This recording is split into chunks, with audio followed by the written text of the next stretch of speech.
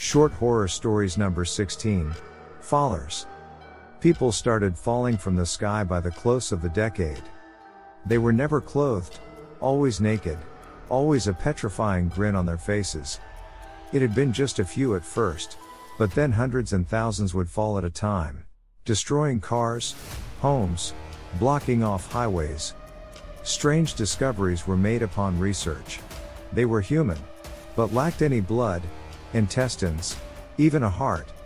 No one could explain the hideous grins they had, or even where they came from. It was a woman in Costa Rica who made the latest and most disturbing discovery. She recognized one of the fallen bodies as a long-dead relative, one who died back when she had been a teenager. Then more and more identifications were made. Soon people were picking out their long-dead loved ones amongst the video feeds, cadaver piles, and crematoriums. No one could explain why they were coming back, falling from the sky. Even more distressing, after disposing of the bodies, it wouldn't be long until that same body came plummeting from the sky again. You could not get rid of them, no matter what. People were getting killed by the higher volume of falling bodies, and soon after burial, they too began to fall.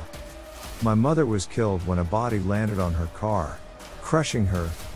The next week, the news reported on a body that had gotten lodged in an airplane windshield. I saw my mother's grinning face, the happiest I had ever seen her. They say when hell is full, the dead shall walk the earth. What about heaven?